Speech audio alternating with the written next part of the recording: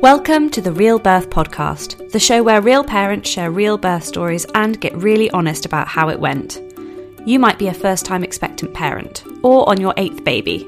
Perhaps you're a birth worker, or maybe you just love learning about birth. Whoever you are welcome here.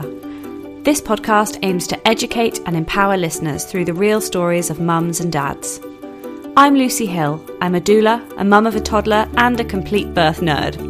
Join me as I invite all kinds of parents to share their stories of pregnancy, birth, and beyond. I hope you enjoy this week's episode. Hello and welcome back to the Real Birth Podcast. We are here with you today starting season 3, which is absolutely incredible, and I honestly cannot believe that this is happening. So thank you so much for joining me again today. There was a slightly longer gap than expected between season 2 and 3 for a few reasons. Life was incredibly busy, and it turns out having a 3-year-old is pretty tricky.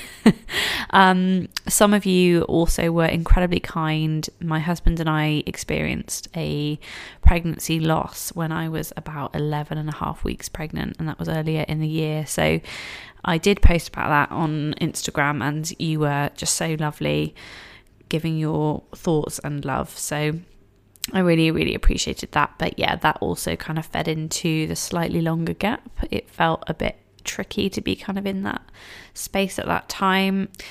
But yeah, so I'm just so happy to be back now. And again, I also posted on Instagram recently that, yeah, we are really surprised and delighted that we are expecting again. So that pregnancy happened actually almost immediately after our loss, which I was just incredibly surprised and pleased about. But yeah, it's all been a bit of a whirlwind. So we are, expecting baby 2 in spring. So I will keep you posted with that. But until then, I will be sharing other people's fantastic birth stories. And you can expect, hopefully, my second birth story sometime sort of partway through next year. This season, I am so excited to be working with my first ever sponsor, Bridge House Pilates. Bridge House Pilates was founded by Megan, who is a Texan-born pregnancy, postnatal and lower back pain specialist Pilates teacher, now living in Somerset. Megan is a fan of the show. She reached out to see whether my listeners might be interested in a special discount for her brand new postnatal Pilates course. So we met for coffee, we chatted for ages, and now I'm really, really thrilled to be able to bring you guys 20% off the Bridge House Pilates postnatal Pilates course, which is entirely online. Thinking about moving your body after having a baby can be daunting, not least because you somehow need to get yourself dressed and out of the house. But Bridge House Pilates' new online, on-demand postnatal course can be enjoyed at any time from the comfort of your own home. The course is flexible, it's bite-sized, and it's perfectly suited to the chaos of new parenthood. Weekly sessions focus on relaxation, building core strength, healing your pelvic floor, and addressing common muscular issues such as diastasis recti and back pain. The course is designed with busy new mums in mind. The platform will even track your progress if you get stopped partway through a video. Signing up also grants you lifetime access to all the course material, so you can return to your workouts whenever you need to, even if you go on to have more pregnancies in future. To find out more about Bridge House Pilates course and to benefit from our exclusive sponsorship discount, just go to courses.bridgehousepilates.com/postnatal-course and you can enter the code REALBIRTH20 for 20% off. Or you can check the show notes page or our social media where I will also be sharing those links. To kick off our 3rd season, I actually interviewed my wonderful friend Emma. Emma was actually a friend of my husband's from their college days, which was about 20 years ago now. But she quickly became just as much of a friend to me when we first met each other about 9 years ago.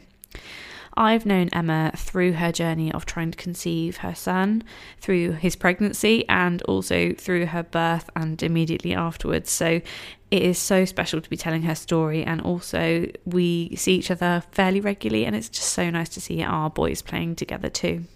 Emma's path to motherhood wasn't always straightforward. She and her partner at the time experienced some fertility struggles, and Emma had some previous medical history which meant that she needed to have a cervical stitch placed, which would prevent her baby from being born too soon. I know that by the time you've got a few minutes into the episode, you will absolutely understand why. She is such a good friend of mine. We can pretty much just laugh through anything. I really hope you enjoy listening to her story. Here she is to tell it.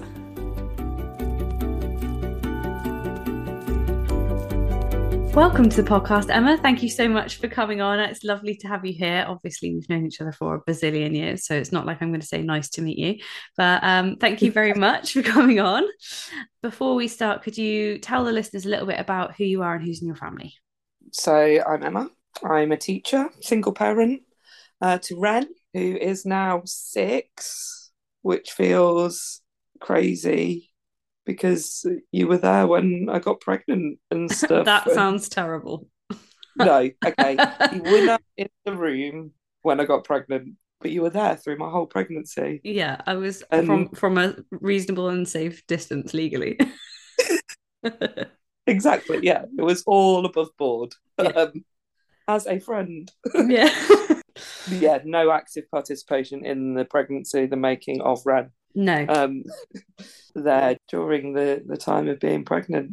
You don't really ever tell like your full birth story, do you? You just No. sort of say, oh yeah, it was like this, or this is what happened. But it's so rare that you go into all the details, like even with your friends. Oh yeah, like I've talked to my students more about my birth story than friends. Like told it as a thing. And it amazes me still the amount of students that are interested in birth as teenagers, and then they ask you about it. I feel like I've told my birth story, and strangely to teenagers. I think that's great though. Yeah, but they find it strangely fascinating. And I think like, I wish my teacher had taught to me about that kind of stuff.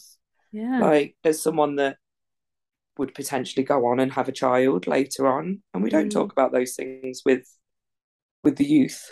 No, I think actually you're more likely to talk about it in a obviously age appropriate way with very young children about how babies are made, when there comes that time, and then with adults. But I just feel like we shy away from it with teenagers in a sort of, oh, if I tell you, you'll all go and have teenage pregnancies, but actually they're just super curious about how it all works. Yeah, and it's really nice. It made an impact on them, hopefully in a positive way. None of them seem to be horribly terrified by the idea of having children. When you got pregnant with Ren, how was that process towards getting pregnant? And was it a really intentional decision? And was it simple or was it more complicated than that? It was definitely an intentional decision. Like we had decided we wanted to have a child and thought it would be a really straightforward process. Like you spend your life trying not to get pregnant until you want to be pregnant. I never had an actual scare with pregnancy or anything like that. I was always on some kind of contraceptive, and then thought, well, I'll just come off this and we'll try and it'll happen, because that's what you're told happens when you have unprotected sex. And it didn't at all. And a year into trying, we decided to go to the GP. Well, I went to the GP to talk about what are the options, like why is this not happening?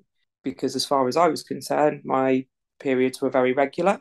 I was a little bit older. Ren's dad, about 7 years younger, so we were both fit and healthy. And so he went for testing. He was absolutely fine. So it was like on me to have more tests, and had a lot of blood tests, a lot of borderline, we don't know, are you ovulating? Are you not ovulating? Like, we don't know why you aren't getting pregnant. And I was referred to kind of the fertility clinic, who were also not sure. So I had internal kind of scans to check everything. I had a colposcopy back in kind of like 2008, I think. So that's a process when you've had some abnormal smear cells, isn't it? Yeah. And they will take some tissue away. Yeah, so I'd had a few abnormal smears and was always on like a 6 monthly recall. So they were always very on it. And I had a colposcopy after another set of abnormal smears, after kind of like 3 abnormal smears. And they said a palm size sample of cells away, which is a lot, I suppose. And it felt like a quite traumatic experience. But I didn't ever kind of think, oh, this will affect my fertility later. And I'm sure probably somewhere along the line they said it might. But Right. But you don't 2008, remember that. no. And we started trying in 2014. Mm. So it was a long time afterwards. Then there was talk of me being polycystic. So I had scans for that, but no real reason to think I was actually polycystic, although I did have some symptoms, like classic symptoms of Mm. that. And I even had, I can't remember the exact term, but I had essentially an X-ray on my fallopian tubes, Yeah. to make sure there was no blockages, no cysts, and everything always came back completely fine. So it was just a case of, well, keep trying. That's so Um, frustrating. yeah, and then it got to the point that it became less fun. So we didn't try as much, and they were saying, like, we should try every other day, and this, that, and the other, and that isn't You a can't nice. do that. No, it's a forced encounter, as it were. We kind of just went, you know what, this may or may not happen. And we actually ended up buying a house that needed complete and utter renovation. It was derelict. We couldn't even live in it while we were doing it up. We had too many things to move in with parents. So we moved in with friends. And this is in the kind of the second year of trying. And we just went, you know what, sod it. Like, it doesn't even matter. It's Mm. not going to happen. You've got to keep living. Yeah, let's do the house. So it was about a week before my birthday, and we'd gone into town, and I just felt weird. I can't even explain it now what that feeling was. But I said to Jack, I'm going to buy a pregnancy test. And he was like, do you think you are? And I was like, don't know. I've just Yeah. got this feeling. And we'd moved into the house, we'd been renovating it, we'd had to move in. Friends, we'd outstayed our welcome a little bit. Yeah. Literally plastered walls, no skirting. We had a plumbed in toilet and a sink. That's it. That'll do. Yeah. And it was like, that's enough. Like, we had a bit of a kitchen, and I did the pregnancy test, and it was the strongest 2 lines I've ever seen on a pregnancy test in my life. And were And I you was, like thinking that you were late for your period or anything at that point? no, I'd done it before I was due. I just Right. felt weird, felt this sensation of, I think I need to do a pregnancy Yeah. test. And I couldn't even tell you whether we'd had sex. Yeah. Like, I mean, you because probably we've been did. so, we definitely did. Because, I mean, but our lives, we were just renovating and stuff. Yeah. Like, I can't even remember us trying or any particular, like, we'd just completely given up on the trying aspect of it, Mm. and just thought, you know what, sod it, we'll just live our Yeah. lives and get this house done. And yeah, end of November 2015, I was like, yeah, something just feels funny. Like, my stomach felt heavy, if that makes sense. Yeah. Whether anyone's ever felt that sensation and thought, I must be pregnant. I don't know. But yeah. And then it was a shock. Like, we've been trying for 2 years, but we were still both like, we didn't talk for 2 days. I think his response was, who did this to you? And I was like, pretty sure it was you.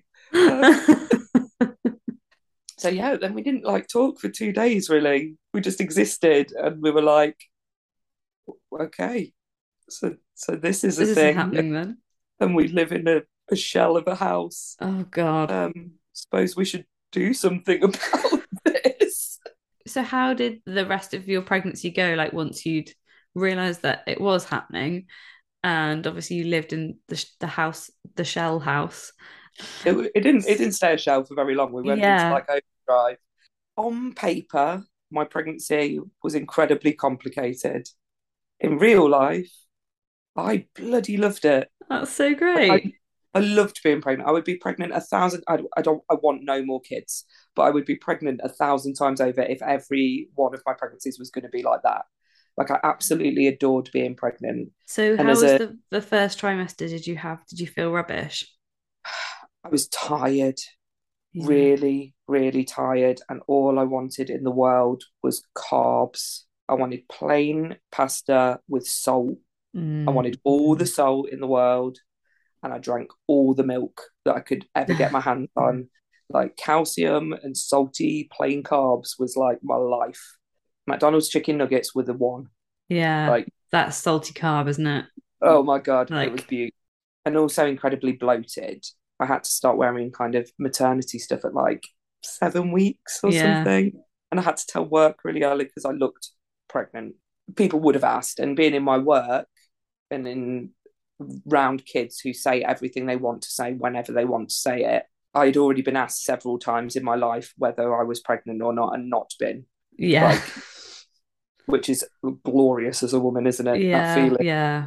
But so very early on, kind of, I told people, Yeah, I was going to say, how did you feel about that? Because obviously there's that whole, I think, well, it's very much a cultural thing about waiting, isn't it? But did you ever worry that you tell people and something might go wrong? Or did it just kind of feel like, well, it is what it is, and I'm telling people either way? yeah, yeah. And I told people, and people were shocked when I said, like, look, I'm only like technically 7 weeks or 8 weeks. We'd had an early scan at 7 weeks to because I didn't actually believe it was real. Yeah. And I think that's part of the like the 2 years of trying. Like I almost felt like I was being like pranked. Mm, So we'd paid for an early scan, and there was very much a heartbeat and a tiny little dot yeah. on the screen. But I told people because I just thought, actually, the people, if something does go wrong, if this doesn't happen for us, they're there to support me and they know why they're supporting me rather than potentially going through something and then having to tell them what I'm going Yeah. through, having them not known. I felt good about that decision. It was what it was, and I thought I'm going to tell people like regardless. And I think you need the most support in that time as well, like, because yeah, you cannot get away with it. You're just so right. and gross. it's and it's scary. You've been trying for 2 years, and then you get pregnant, and then you're like, oh my God, I've got to stay pregnant now. Mm, And actually, that's a massive thing. I had in the past what they considered a chemical pregnancy, which I didn't really get at the mm, time. Like it just kind of let it pass me by. And it was probably maybe a year into trying before we'd kind of gone through any fertility clinic stuff. I mean, the thing I did miss out when I'd actually been on Clomid in the 3 months before I got pregnant. They'd said I could have 3 months of Clomid to hopefully help me produce more eggs or ovulate yeah. more, and that would be my last thing, and then it'd be IVF. Right. And we were in the last month of that Clomid, and it hadn't been happening, and we'd been doing the house, and I just thought, okay, whatever. Mm, And I'd had scans, and it said the Clomid was working. There was definitely more, like I was definitely releasing eggs, and yeah. this, that, and the other. And people knew about the fact that we were trying. I'd been very open Yeah. with the whole process because I think it's something that I never got spoken to about. No one that I'd known, even though I knew people that had had children and had been trying, no one really ever openly spoke about their problems with conceiving. Mm. And I'm an oversharer regardless. Doesn't matter what. So people ask, I would be like, yeah, this is what we've been doing. This is what's happening. I think people are really quick to also say, like, oh, do you think you might have kids then? Like, as if it just Mm-hmm. happens. And Yeah. actually, if from the get-go you're the one that's like owning that conversation, then people don't ask silly questions anymore, because I think you've allowed them to think, oh, maybe people are struggling a little bit. How was the remainder of your pregnancy, and particularly those kind of last few weeks? I got to about 13 weeks and started getting loads of appointments sent to me to go to the hospital for different things. I'd had my normal scan, my normal 12-week scan. I'd had my blood tests for kind of testing everything was fine. And then I had these other appointments come through that were for maternal medicine. I had a premature prevention clinic appointment. I just thought it's my first pregnancy. Oh, everyone gets these. Right. So I just turned up, like booked my time off work and went. I didn't even take Ren's dad with me. I didn't take Jack because I was just like, these must be normal, like just Yeah. check up kind of things.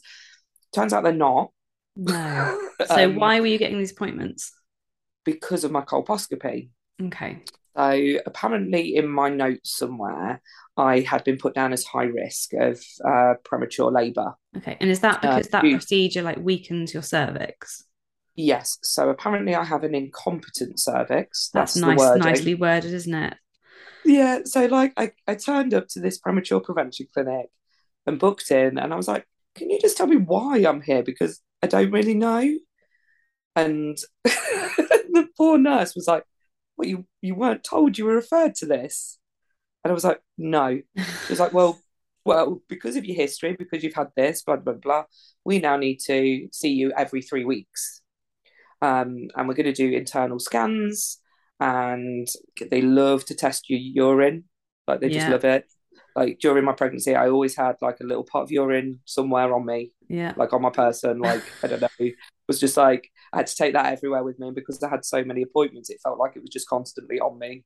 like, so I turned up and did all the pleasantries. And I don't know if anyone has ever been to one of these, and I don't know if it's specific to my area, the management of these clinics.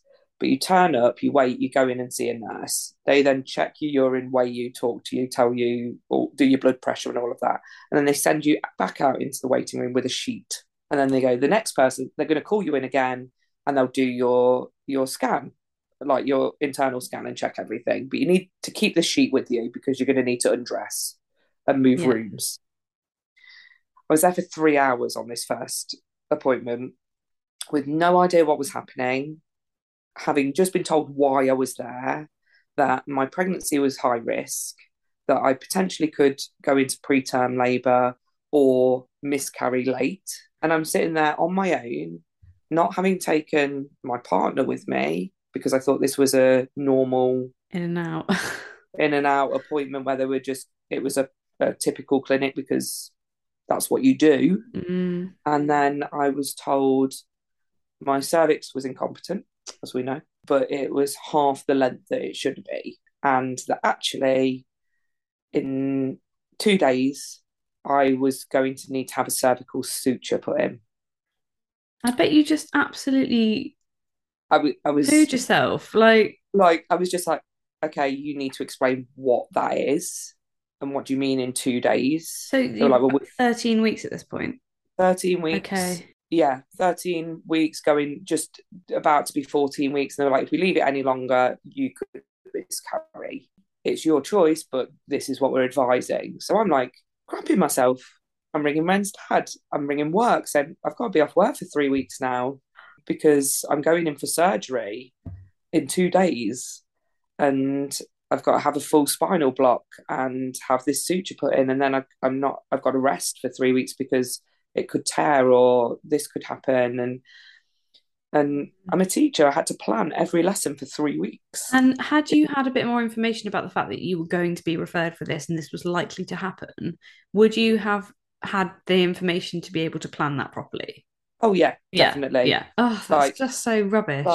like I'd never heard of it. Like, I had many midwife appointments where they could have mentioned this could be a possibility because you have had a colposcopy. We are referring you to the premature Yes. prevention clinic, and these are the typical things that happen. Yeah. And yeah, then I would have been like, okay, I can choose to read about this, or at least I know that this is a possibility. Yeah. I can allow work to know. I can take Jack with me or Mm, someone with me to be a support at this appointment so that because all this information was coming at me, I felt blindsided. yeah. I was like, And they all assume you know, so the information they're giving you is just like really off the cuff. It's not. yeah. And I had to explain to probably three separate people, like, I didn't know I was coming to this clinic. I didn't know I was high risk Yeah. of, of Anything. preterm labour or anything. Like, I thought this was a standard, very normal pregnancy. And like I said, on paper, it was mental. And I had to keep going back. So, yeah, so they tell me this. I'm then booked in for my surgery. 2 days later, they're giving me all the washes and stuff to like decontaminate and blah, blah, blah, blah. And I have to go early and I go to the maternity ward and I'm there with everyone that's expecting to have their C-sections that day. And they're all looking at me and I've got this little bump. And, you know, as people do, oh, you're really small. I'm like, I'm only 14 weeks. Yeah. And they were all like, oh. Why are And you like, here? yeah, like, and you think, like, what else do I like? No one then wanted to ask any questions. Yeah, yeah. And everyone else is like, they're all sat there with their partners and they've got their little baby hats because very strangely, the midwives came round and said, "Have you got your hat?" And I remember thinking, like, what? Like, because I'm 14 weeks, I've not even contemplated giving birth yet. Yeah. Like, I've not even thought about the labour part. And I'm like, why is everyone, like, my mum's with me because Jack couldn't get the time off work. Yeah. So my mum's there and I'm not allowed to eat. So she's sitting there eating loads of chocolate bars and drinking tea. And I'm like, mate, like, I'm dying. I'm starving. Like, stop. And yeah, and everyone's going around asking about the hats. And I'm like, saying to my mum, like, why is everyone asking about hats? Like, why do they need to have hats? Like you've thrown in the deep end of like Yeah, so medical like I'm birth there, there, aren't you? I'm there. They're then measuring me for my compression socks and explaining that I'm going to go in and have a full spinal block, and they're going to put a suture in, and then I'm going to be in for a little bit because I've obviously got to wait for it to wear off and make sure. I've been for a wee and stuff. Up and You have about. to do like a litre of wee or something to make sure you've got no blockages, no infections, nothing's they've not nicked anything when they're doing it. And I had it done. It was fine. I was terrified. Like, I've never had a spinal block. I've never had anything like that in my life. And then I'm there in stirrups with my spinal block, and a woman appears at the end. She's like, "I've not seen you since school." And I'm like, No. like, and I'm like, "Why are you that end of me?" Oh. And I was like, "Yeah, Oh my God, that's so awkward. So somebody you'd been to school with yeah." was the surgeon. No, she was like one of the midwives helping. Oh my God. Like, and there was literally so many people in that And room. did she say Like, that while she was literally stood at the wrong end? yeah, yeah. So she was stood Oh, at the end. Like, I'd just been put in stirrups. They're just checking that I'm all numb. Like, can you feel this? Can you feel this? And then she just appears from nowhere. Like, it's like she popped up between your legs, like, hello. yeah, essentially, she may as well have done. Like she'd been hidden under the bed or something. I don't know. And then I was like, yeah, should we catch up later? Like, But it was so I was fine, was just, it? Like actually having it done. yeah, like I was completely numb. So like, but they forgot to put like the curtain thing up. So you could see everything. So I could see everything. And it took a lot longer than they thought it was going to take. And there's probably about, I reckon, 10 people in that room. Some people like next to my head just chatting to me, like to talk me through, taking my pulse and making sure I'm all right. Matey from school down the bottom end doing something, and then the surgeon, and then they were like, "Oh, should we put a curtain up?"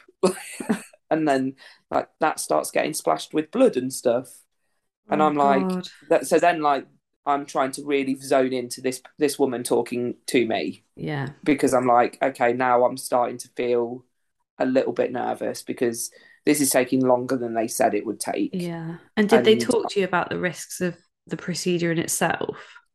yeah, they talked about the fact that I could still go into preterm labour, but if I did, I needed to get there quick because they've got to take that suture out Yeah. because that's just going to tear open Yeah. if I'm not careful. And they talked about having to have it out at 36 weeks because I'd be considered pretty much full term, less of a risk if I went into labour. Then it wouldn't be a problem. And they were very adamant that I would go into labour within a day or two of having that stitch out. That's always been my understanding is they're quite keen to say, all right, we're going to take the stitch out. And then because you've got such an incompetent cervix, once that stitch is out, it's basically fair game and it's coming. So I was like prepping myself for I'm going to have this baby at 36 weeks. Yeah. Sod any predicted due date. This is happening at 36 weeks. So I've not got as long as potentially I could have. Yeah. So it was like a minefield just going into overdrive. Like, well, what do I want for my birth? Like, what? Like, I've got to start thinking about this stuff because this is happening in like 23 weeks Yeah. ish. I mean, I came out of the surgery and then put in the recovery bay, and then all these women that have been sat in the kind of the waiting room with, and others that have obviously come in for an emergency C-section or whatever, coming in and they've got their babies, and the amount of looks of sympathy I got Gosh. because I was not there with the baby. God, if this had been my labour, like these women felt awful for me. Mm-hmm. And I had to explain to them, I was like, no, I'm just here for a procedure. By the way, congratulations. Mm. Like, because I saw their looks and I thought, I Mm. do not want them to think that they cannot celebrate this time Yeah. and feel awful because they might be rubbing it in the face of someone that has lost their child. Yeah. I mean, I was obviously fine. So I felt I was confident enough to be like, honestly, Don't like, worry. Yeah, I'm good. don't worry, I'm here. I just got myself a stitch, Yeah. I'm all sewn up.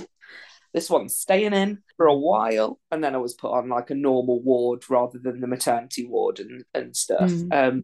Yeah, went home and sat around for 3 weeks in a house that needed everything in the world doing to it, Oh, thinking, relaxing. I can't really do anything. I've not really got a sofa or anything nice to lay on. We didn't have curtains. I had bits of sheet up at the window and stuff, and went back to work, and everyone treated me like I was some kind of invalid, like I couldn't do anything for myself because now my pregnancy is high risk. So the rest of my pregnancy was a lot of going back to the hospital a lot. I was B strep positive as well. That had come up in one of my many urine samples. So I then had to have meetings with clinics about during my labour, I would be on antibiotics, I would be on a drip, I would have to have these antibiotics. And It's really if I funny didn't, with group B strep because it's a transient bacteria. yeah, it comes and So goes. you can be positive when you get your test at whatever, and then you can be negative the day before you give birth, but they don't retest you. No, so they just treat you like you're going to be Yeah. positive. And actually And the future implications of just bulk giving people antibiotics is probably not great if they're not needed.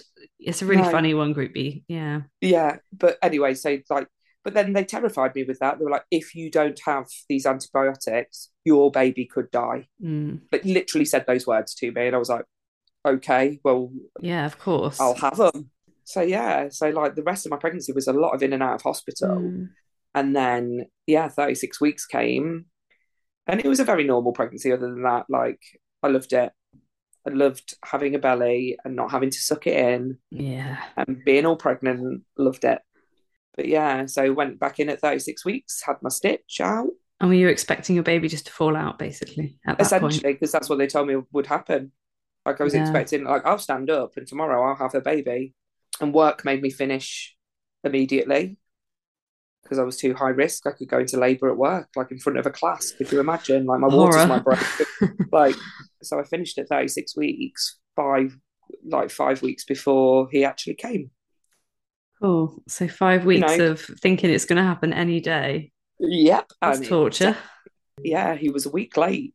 I had a sweep because I was over it. Well, at that point, you've mentally committed to having a baby like 4 weeks ago. So you're not like just a bit over what they estimate. You're like so far over what you thought that you're Yeah, done, like emotionally. yeah. So I'm like, the due date's gonna happen. It's gonna happen by the due date. It'll be fine. Like, this was supposed to happen weeks ago. Like, but this is not happening. Like, there is not even a twinge that this might happen. Like, he is getting bigger and bigger, and so I'm starting to like now resent the fact that I'm pregnant because I should have had a baby by now. I should not be dealing with this in July and August when it is hotter than the sun, Yeah. and I am very pregnant, and like, and we have rushed to get this house done, and we didn't need to. Like, and I'm mad about everything at this point because I'm also mad about the fact that I've finished work and all of my Yeah. maternity pay has now gone. And Yeah. and as a teacher, I would have been off work. I Yeah. was made to finish 2 weeks before the end of term. I would have just been on summer holidays. Got to 40 weeks and one day, and I had my appointment with the community midwife, and they asked me if I wanted to have any intervention. And I was like, yeah, why not? I'll have a sweep. And I remember that sweep being just the most awkward thing in the world. Like, she stared me in the eyes the whole time.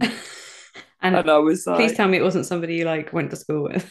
no, this was not that girl. Thank God. Oh, can you imagine? Same girl. Like, No. hi again.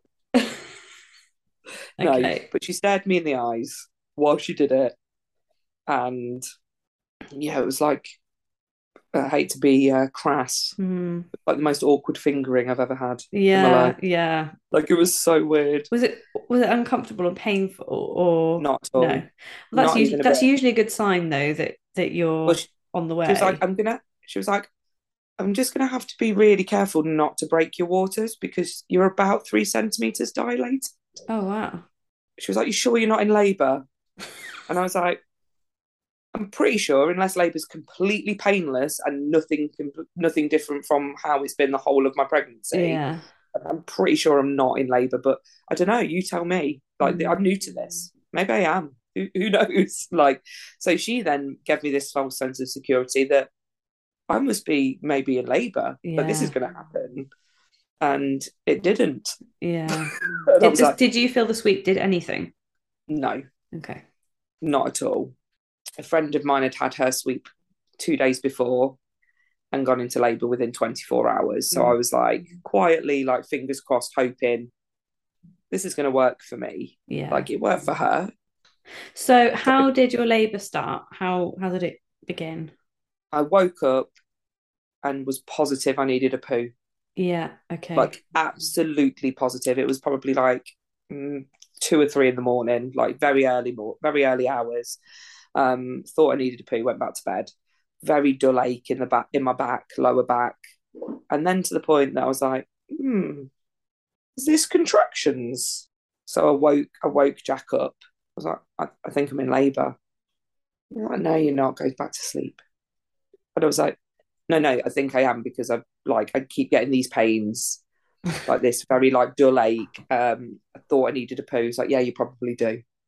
And like he was like fully just In dismissive of denial. the fact that this may be happening finally. I think because we've been told for so long that it was going to happen, Yeah. that then we both like, I'm Yeah. just going to be pregnant forever. This is how I live now. Yeah. Like, um, and I did go back to sleep, but I'd started timing my contractions because I was like, no, I think this is the start of something. But it was early hours, so I was knackered, he was knackered, so I didn't kind of push for anything. But No. I kept waking up probably every half an hour because it was painful, Mm. and then it was like every 15 minutes. We got to about I woke up probably about 7 o'clock properly, and these pains they hurt, Yeah. and I noticed I was bleeding, and it was fresh, like red blood, and I was like trying to Google, like, is this a thing? Should I be worried? Am I supposed to ring someone? Like, what do I do? And I'm Mm. timing these contractions still, and they're like every 10 minutes. And so I rang the MAU, and because I'm high risk, they told me to for any changes, and they were like, have a bath, try and relax, and see if you can really zone in. Are you feeling any movements? Mm. And he was a jiggly baby, like he was constantly moving around, and I hadn't felt Okay. any movements. And they were like, right, get in the bath and just lay there and see if you can feel him move. We want you to do that for half an hour and really zone into his movements and then bring us back. So I did. I didn't feel one movement. Okay. And I was the kind of pregnant where you could see my whole belly move when he moved. Mm. So I knew this wasn't happening. So I then started to panic. I'm bleeding. I'm getting these pains. I'm not feeling movements from a very moving around baby. So we went straight into the MAU. We took our hospital like bags and all the stuff, but I wasn't sure what was happening. I Mm. wasn't sure at this point. Am I in labour and this is all normal? My waters haven't broken. So I get there, they strap me up. He's moving, but he's moving every time there's a contraction, so I can't feel him. Ah, okay, that makes sense. So they like reassured me completely, but I'm still heavily bleeding. And these pains they're getting fast. I'm still timing my contractions because they confirmed, yes, these are contractions. You are in early labour, Hmm. but they're still about 6 minutes apart. But because you're high risk, you've got to be checked and have some kind of internal investigation on this bleeding and where you're at before you can be discharged to be sent home to then come back when it's closer to the time. Yeah. We all know that maternity units don't get to move fast because there's so many other things going on. So I'm there for an hour waiting for this discharge and this kind of examination, to the point that I am now doing a lot of swaying, a lot of standing up, getting Jack to rub my back a lot. And I am breathing like I've seen in films. I am heaving and like I'm not enjoying myself. Finally get the exam. And they're like, you're 4 centimeters dilated, you're in labour, we need you on a drip for your B strap, you need to go to the delivery suite. So I'm like, this is it. So Jack goes off and gets all the bags and everything else, and they're coming in with an IV and putting a cannula in and being taken up to delivery room. And I had this idea that I was going to have a water birth and all of this stuff. That can't happen because I've been monitored now. So I've got to be monitored for my whole labour. And I've got to have a strap on my stomach, and I can't be far away from a monitor because I'd come in. And had I not come in, I could have got my water birth. And That feels really unfair. yeah. They do have wireless monitoring that's waterproof. They just don't know. A lot of hospitals either don't know how it works or I'm going to say that these guys pretended that they didn't, clearly, because yeah, it's August. It's now 10 or something in the morning, maybe. I don't know. I've lost track. I'm starving because I've not eaten because I've rushed to the hospital. I start demanding that Jack gets me plain sandwich because I can't possibly stomach anything. So I send him off on his way to get me the plainest ham sandwich ever. I'm strapped up and I'm on my own, and the midwife is asking me if I want gas and air, and I'm like, yeah, I'll try it. It's pretty good, liking it. I'm into it. Jack comes back with the sandwich. I then complain it's the driest sandwich on earth and I don't want it. That's literally what you asked for. Yeah. He looks at me like he's going to murder me. Yeah. Reins it in, realizes that this is not about him. Yeah. Like, midwife's popping in every now and again, making sure I'm all right. She's not really in the room with me that much. But probably within maybe an hour, she's like, I need to check you because we're going to have to break your waters because they're not breaking by themselves. That's insane. Yeah. Lots of people have their waters break at when they're pushing. Like, yeah, well, these guys didn't want that to happen for me. So she was like, once you're 6 centimeters, we're going to break your waters.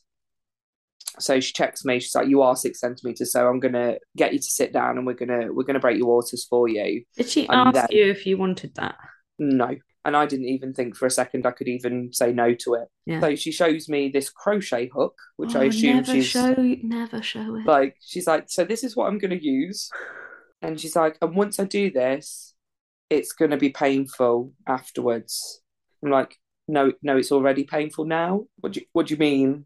Yeah. She's like, trust me, once that cushioning's gone. Honestly, I just feel like that is so irresponsible. This woman was crackers. I wish I could remember her face. So I could, if I ever saw her in the street, I'd be like, you are crackers. Like, you scared me. That is just immediately sending your stress hormone super high, which is what makes things more painful if we are frightened.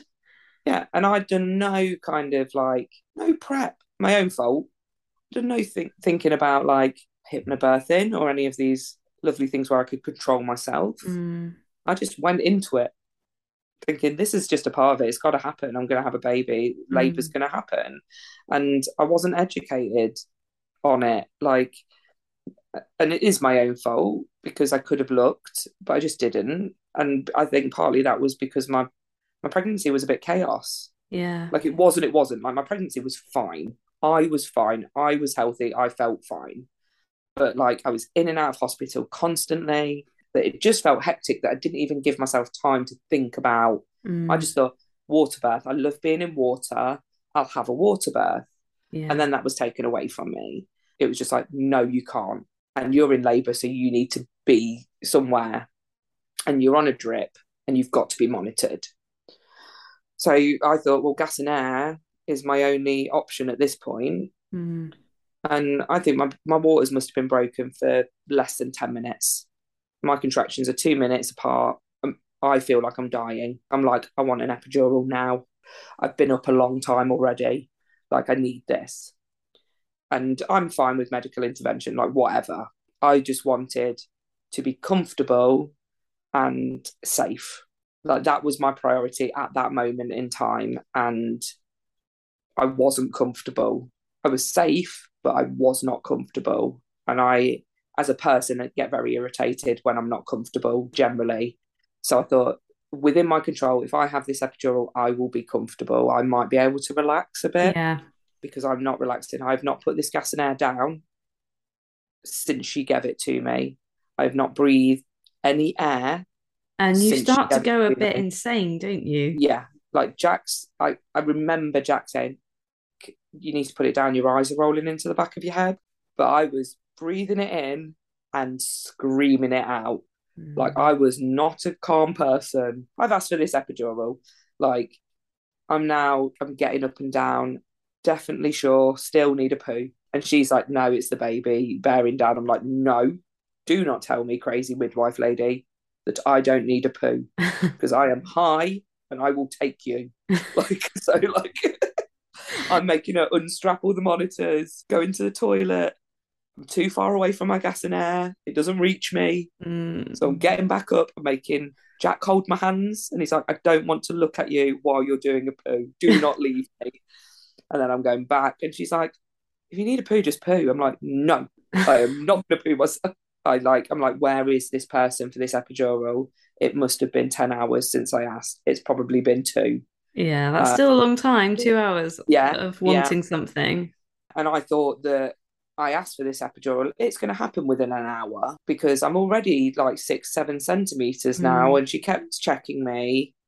And at no point did I get asked if if I wanted to keep being checked.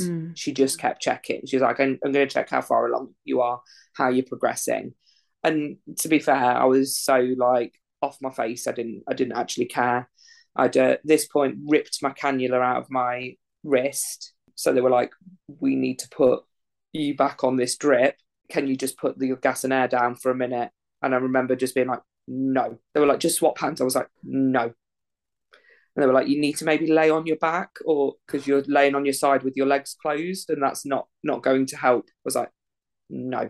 Funnily Like, enough, actually, I did a course recently about birth positions, and lying on your side with your legs closed is a really good position. well, she did not want me to be in that Wow. position. And I was comfortable, or as comfortable as I could Yeah. be. I did not want to lie on my back. I didn't move off that bed other than going to the toilet since she'd broken my waters. Yeah. And I had this idea that I would either stand or be on all fours, Yeah. but I couldn't move. And I wanted to be able to move more and I wanted to be more free to kind of soothe myself, and I couldn't. And God bless my friend Jess, who had her second baby probably 3 weeks before I'd had Ren, who had talked to me about kind of transition phases of labour and how feeling that desperation, like this is never going to end and you're going to die, Usually and means that you're being, really close. yeah, being really close. And I remember she sat me and Jack down and talked us through this because she had it with her first and no one had talked to her about it. And then she'd read about it, and then so she was like, you need to know this because I want you to, and I want Jack to know this so that when you start saying things he can guide you and be like, no, this is close now. So many people enter into that, and it's the most frightening part, and they don't know what it is. And that is the moment where most people will deviate from the plan that they have spent so long creating because they don't realize, without somebody to guide them, a partner, a well-educated, supportive midwife, a doula, whatever, to be able to say, we know what this is good, this is Yeah, transition. Without that, it's just, of course, you just throw it all in the bin. You go, just yeah, just cut the baby out of me. I don't care. You're in that. yeah. So and yeah. and so like it had got to that point, and I'd been told for quite a while, like, you need to stop pushing, because I had apparently been pushing for quite a while. And I was like, I'm not Yeah. actively choosing to do this, my body is doing this. Yeah. And she was like, I need to check that you're fully dilated, else you could hurt yourself, this could be a problem. So she checked and she was like, you're pretty much fully dilated. Like, and I was like, where is this epidural? Why has this not happened? And so she, she was lovely. She took very good care of me generally, but crackers, obviously. She had her way of doing it. They've put a new cannula in. I'm on a second bag of antibiotics for the possible B strep. I'm pushing. She's telling me not to push. Impossible. Yeah, I'm just doing it. Like, my body is doing this. I am hitting that transition phase because I'm saying to Jack, like, I'm going to die. Like, I can't do this anymore. Yeah. I'm dying. Like, this is never going to happen. And he's obviously something has kicked in and he's gone, oh, yeah, remember this. And I'm asking for stuff. I'm asking for a drink. My mouth is bleeding horrifically because I've been huffing this gas and air. I've Mm, split all my lips open. I've not taken any breaths. I've not had anything to drink. I've been screaming, like my throat is mm, dry. So I start drinking and then I throw up, really badly throw up. mm. And I remember being like in tears. And then this woman going, I can see his head. It's really, really distressing in the moment, but being sick is one of the best things that a midwife or doula can see because there's a correlation between that instinct, like when you can't control it and your muscles go "Ugh," and you are sick. It's the same instinct, like in reverse of like the fetal ejection reflex. And Yeah, often, while people who are being sick will dilate quite quickly because it's like your sphincters release when you're being sick quite often. Um, yeah, so actually it's horrible in the moment, but if someone's sick, usually it means they're yeah. close. So she's like, I can see his head. I'll be back in a minute. And Jack's like, she left for a good 45 minutes. Like I had no perception of time. So I'm like, this baby's gonna be out soon because she could see his head. Like, that's cool. Like I'm good. I've been sick. Like, Yeah. I'm all right now. Like, yeah, let's do this. This hurts, but let's do Did you this. feel a shift in your perception and your mind game once you'd been sick, once you'd got over the other side of transition and when you knew he was imminent? Did you feel Yes. like I can do this now? Yeah, this is happening. I can do this. I am a fucking superhero. Oh, amazing. But my midwife is not in this room. And where on earth is she? Like, like what is happening? But I just thought my body's doing this regardless of whether you're here or not. And Yeah. then some surgeons pop in and they're like, "Oh, are we too late for the epidural?" And I was like, "I'm sorry, what?" And then good old midwife babe rocks back in. It was like a comedy sketch. Like when they came in, the midwife that had disappeared kind of came back in around them, and she was like, "Oh yeah, like I think we're about ready." And I was like, "Hello Okay. again, hello lady that disappeared." At that time, was pretty sure she was never coming back. Well, Like, and then you mean she yeah, just like abandoned post, left her yeah, job? like my shift's over, bye. like, Yeah. like I had no perception of time. No. Like I know that I'd been at the hospital since about 9 in the morning, and it was now, and it was getting dark, but it wasn't dark because we're midsummer, and and yeah, like I'd gone through that transition phase. I'd been sick. I felt like a full superhero now, like, and I was like, I've got this, and that burning sensation. So you didn't actively like push. No, like there was never like you need to push, like push. Like my Mm, body was fully in control of that. At yeah. no point did anyone need to guide me through what I needed to do, and that still amazes me to this day that no one needed to tell me what to do. No. Like they tried to tell me what not to do, but my body was like, "No, I've got this." Yeah, nature is stronger than the Oh my god! guidelines, Like it unfortunately. was, yeah, and it was like, "No, we've got this. This is what's happening, and it's going to happen now." And I think the only time she was like, "One more push, and he'll be here," and and he was, Wow. And did you find and that took in your mind, did it feel like it took a long time to like yeah, push him out? yeah, it Yeah. felt like it took ages. It was, yeah, I think it was like 17 minutes, Oh, that's really quick. and then he was here, and she put him on me, and I remember just being, "Is he real? Is Yeah. this real?" And Jack being like, "Yeah," and I just cried, like full Oh, really? emotional release, and like I was like, Also, like it's done. Like you've done it. yeah, like instantly, no pain, done. They asked me if I wanted the cord to be cut straight away, and I said no because I'd read about kind of the benefits of that. And then they asked Jack if he wanted to cut the cord, and he was like, "No, it looks like a finger. Like, I don't want to cut someone's finger." Like, so she cut the cord, and then he was just there, and I Yeah. made Jack do skin to skin. I was like, "Take your t-shirt off," and held him. And I remember looking over, and I don't know where my phone came from, but I took a photo of Jack holding him, Yeah. and then within about 5 seconds, he'd done his first poo all over Jack, Oh God. and Oh, that's all the in his worst. belly It's button, so hard to get off your skin as and well. like all in his belly button, and it was everywhere. And he was like, "Oh," like.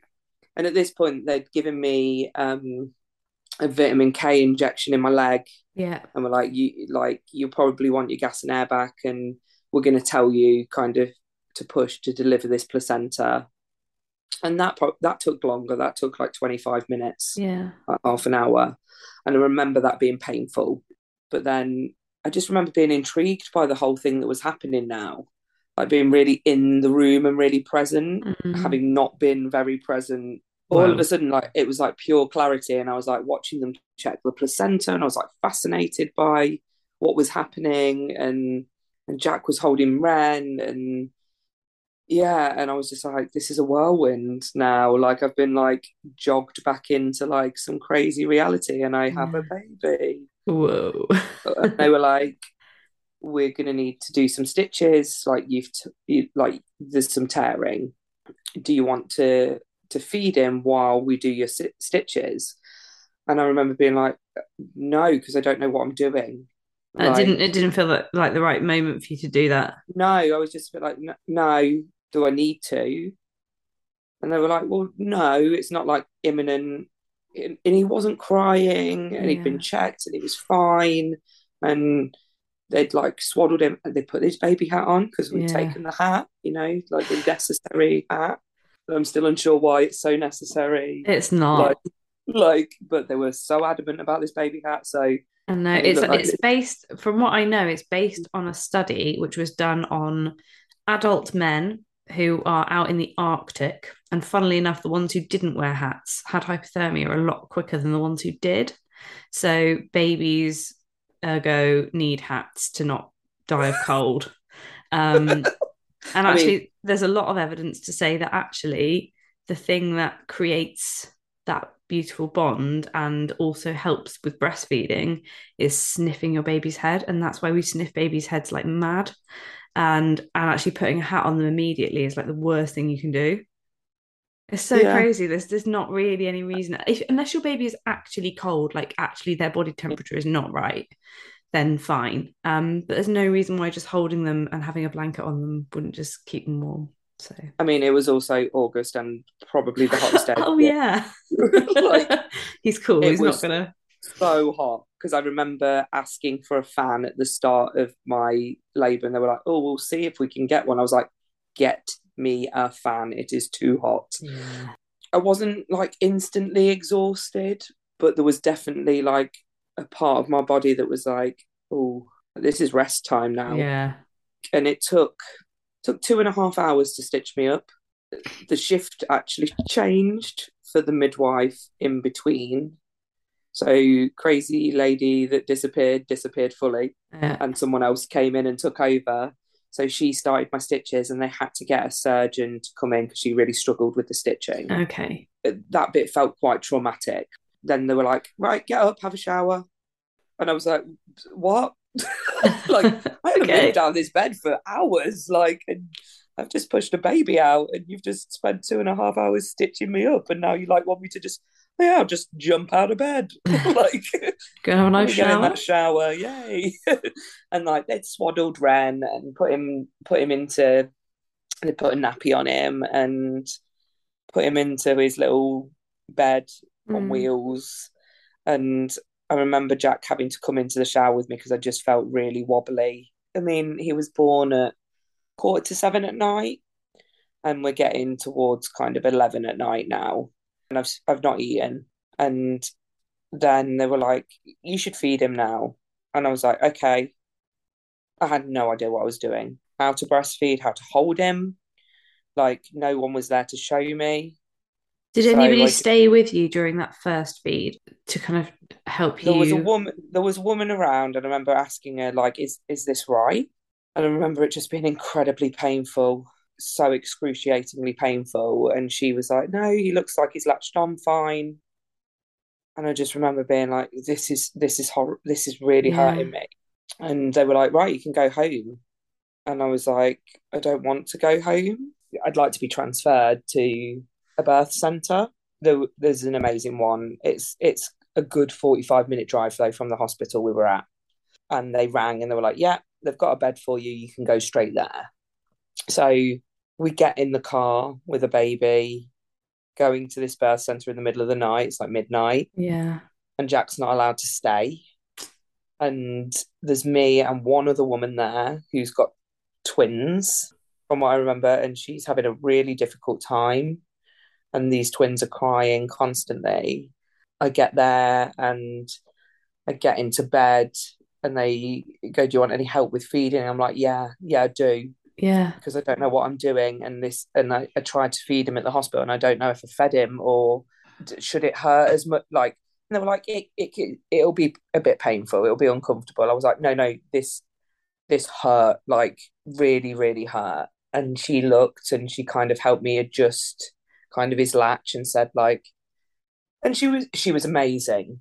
She was absolutely incredible, and they showed me how to change his nappy and make sure that like his umbilical cord and the clamp was like outside of his nappy, and mm, he will do these poos and it's going to be really difficult to get off skin, and you should use warm water and cotton wool and all this information. And it's like the morning again, like I'm nearly yeah. 24 hours after this whole experience started, and Jack's not there, and it's empty and dark, and And you can't retain that information. You need somebody no, else. no. And then I remember trying to feed him and it being really painful, but he was settled and he was fine. Mm. And I remember going to sleep and waking up 5 hours later, and we'd both Wow. slept for 5 hours. Ren hadn't stirred, and we woke up and I tried to feed him again, toe curlingly painful. Mm. And there was a woman by my side the whole time, and she was like, I'm not sure that he's latching properly. Just let's try the other breath. Like, I want to be able Yeah. to see him from both sides. And she was amazing, and she was showing me how to like unlatch him and like relatch and what it should like feel like and how much of my nipple I should see and all of Mm. this stuff. And I was convinced I'm not doing something right Mm. here. This doesn't feel like I thought it should feel, or like I've heard it would feel. And he was feeding for a long, long time. And Jack had come back, and it was mid morning, and it was a Sunday. So there was no like doctors or anything around. So I couldn't have like my 24-hour check.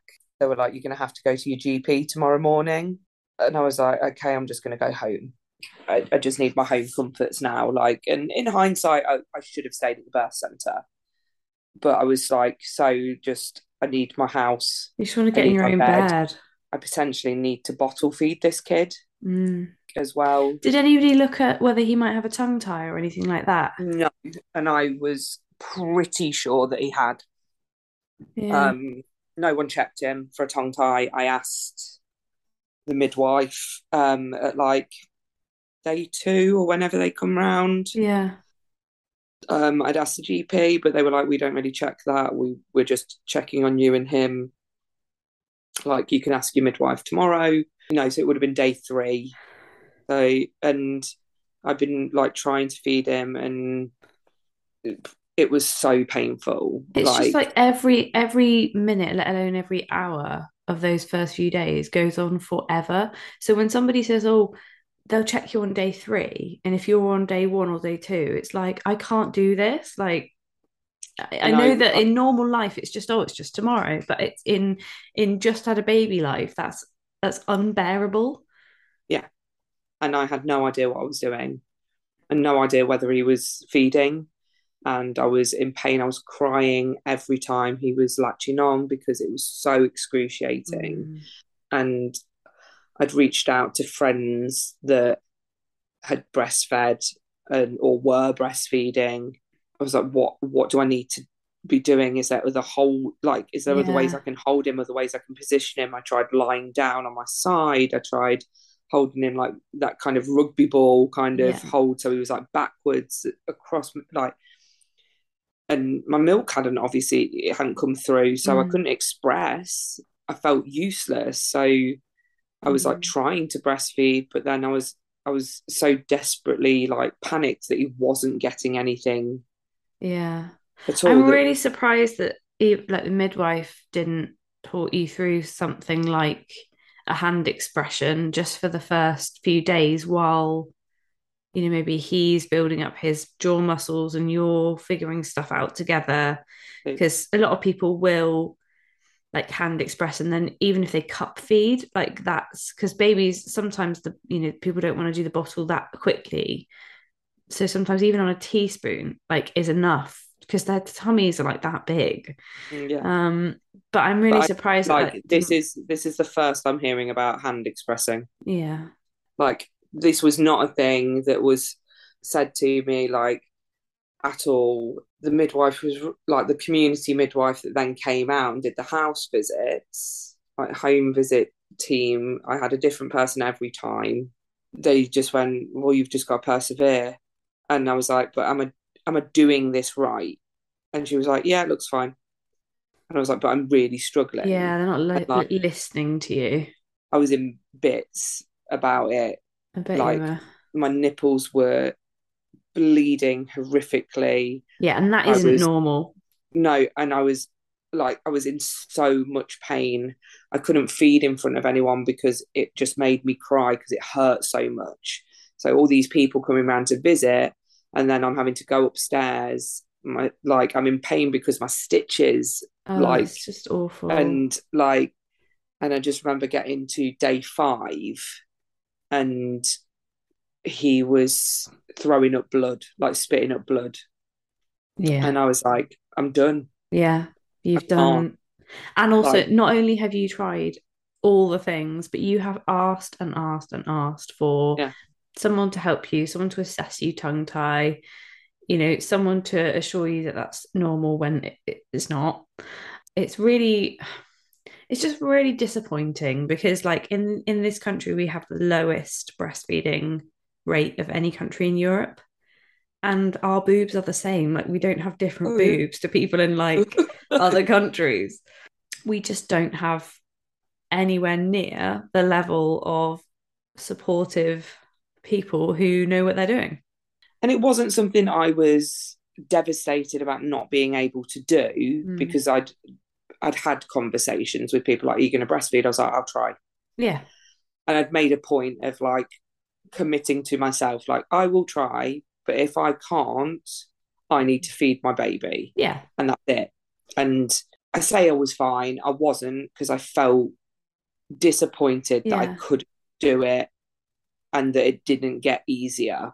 Yeah. Like, I knew it wasn't going to be easy because I know people that have struggled, but then they've got there and it's become easy and it's become second nature, and it wasn't doing that for me. And yes, okay, it was 5 days, and yes, I could have persevered, but I was in so much pain. I wasn't going to heal by continuing to No. breastfeed. And he was feeding for like hours at a time. Mm. Like, he was latched on for over an hour and just I'm constant. And so surprised they didn't look for a tongue tie. even now, like, I'm just like, he was tongue tied. He had to Did be. he did he make any sort of like clicking noises when he fed it? Like Yeah, real, yeah, that's classic tongue tie.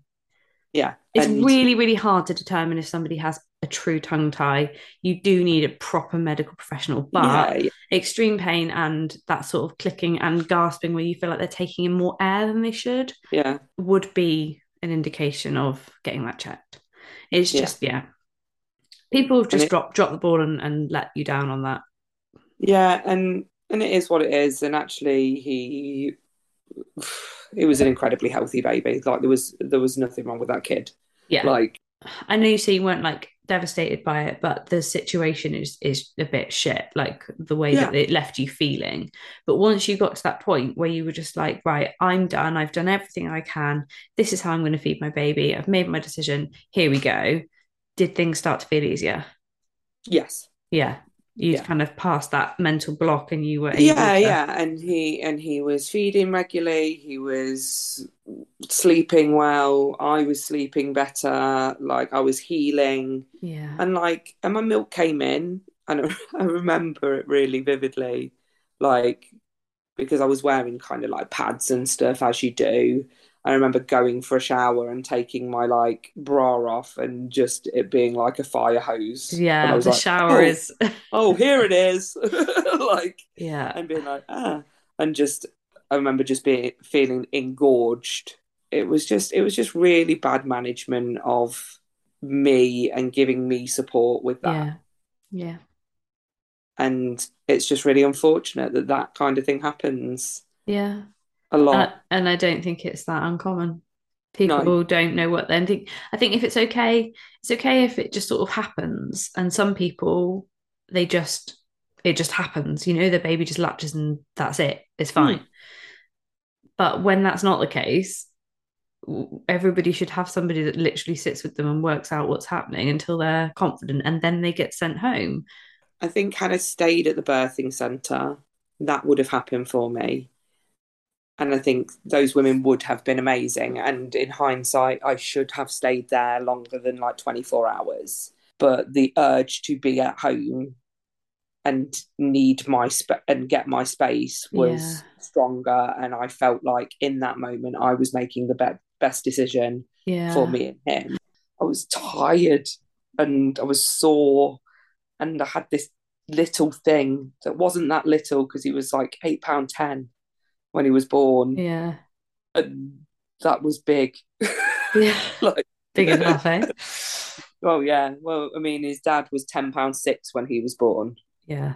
So I remember just being told all the way through my pregnancy, "You're going to have a big baby." His dad was big, which is not always helpful to hear.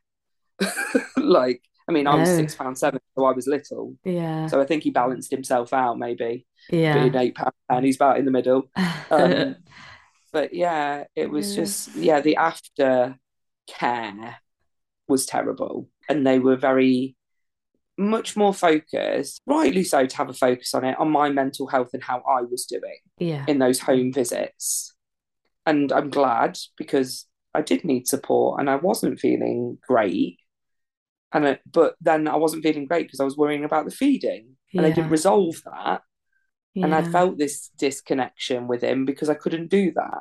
So if you were gonna give some advice to somebody who's having a baby very soon, and is maybe worried about that after care um, aspect of things and maybe not getting the support they feel like they want, is there any advice that you'd give somebody with your 2020 hindsight? I think it would be to push for that. Like I let them just tell me, and I knew I wasn't getting the support, but I didn't feel I could say anything. Yeah. And I think, and I've listened to other people on your podcast talk about advocating for themselves much more solidly, or a partner doing it. And I think maybe I should have had that conversation with Jack, Mm. who could have been my second voice and backed me up, whereas he didn't really know my thoughts and feelings on it because I was feeling overwhelmed. We hadn't had a Yeah. discussion about that bit before he'd arrived, and he knew I was struggling with it, but he didn't know the extent in which I wanted to be able to do it, and Yeah. therefore he didn't say anything during those visits. Like I should have fought it. I think it's really important as well for you to be able to say to somebody, I give you my consent to advocate for Yeah, me. And even just somebody knowing that you are happy for them to be your voice, it lets yeah, them feel like they can speak up a bit more. yeah. And I think So, that's one thing I wish we'd had that conversation during mm, my pregnancy about what I needed his role to be afterwards. yeah. Yeah. We just never even spoke about it. It was like, Yeah. we're going to have a baby and that's it, done. Yeah. Like, let's get through this pregnancy and this is what I want for my birth. And we had all the conversations about all of these things. And Yeah. we had conversations about, well, I don't think I want to see people straight away and I want to be able to make that decision. But we didn't talk about feeding. I Mm, mean, we did. Like I'd said, I am happy to bottle feed, but mm, I would like to breastfeed if I can. But we didn't then talk about, if I can't breastfeed, how do we get that support? mm. It was It's just the really decision tricky though, made. because you don't know what you don't know before. No, But one of the things that I say, and I've said it like a million times, and I will always say it, is if you think that breastfeeding is something that you want to do, then to make contact with either a breastfeeding support group or a breastfeeding consultant before you have your baby, and yeah, to book in an hour or two of their time when you're pregnant, yeah. or ask a friends or family, say, look, I don't want any clothes for the baby. I would like you to pay for a session for me to sit with a breastfeeding consultant. And Oh then yeah, that would have been incredible. it's like you've got that number there before you're in that crisis moment of, oh my God, I can't do this. This is awful. You've already made contact with that person. You know they're coming over. They're there to support you. And then if it still doesn't work out, then that's fine. But it's like you don't end up in that panic moment of what do I do? Who do I call? Well, that's the thing. Like, I had no clue. I still don't to this day know about anything in in my local Yeah. area about where I would have gone for that support. But at no point did someone say, "Oh, there's this. You can ring this number. There's this Yeah. group online." Yeah. Nothing. And We're not very well connected in no, those and terms. but I hadn't even thought about researching that Mm. because it was a given. I will feed my baby. We'd got ourselves a prep machine, the magical little baby coffee machine that makes all your milk for you in seconds. Yeah, And I'm glad for that. But had I not had that and then I couldn't have done it, that's sheer panic, isn't it? yeah.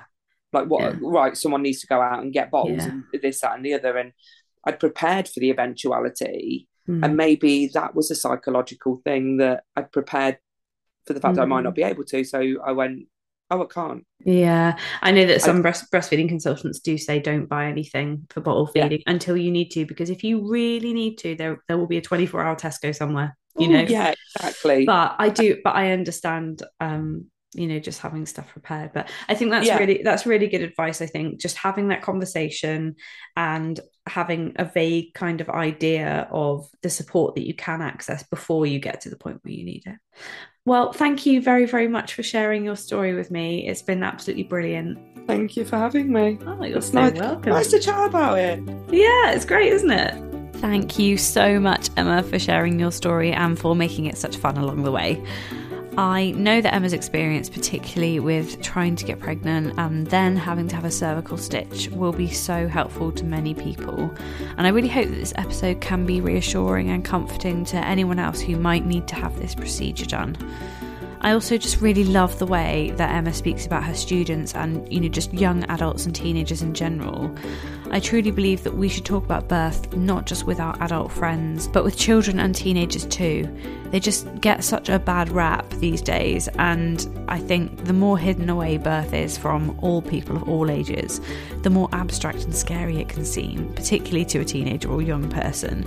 So just mega well done, you, Emma, for just being the voice these kids need and being open and honest about how it really is. That is all from me this week. Thank you again for joining me for another season. If you like what you heard today, you could share this episode or any of them with a friend. You could follow me on Instagram or Facebook. I am The Real Birth Podcast. You could rate and review or subscribe to my show on your podcast platform. Or if you're feeling particularly generous, you could buy me a coffee. The link to do this is in my Instagram bio, and it just keeps me going and is really appreciated. I am sending you all the love. Thank you very much, and I look forward to sharing another amazing birth story with you next Wednesday. Bye!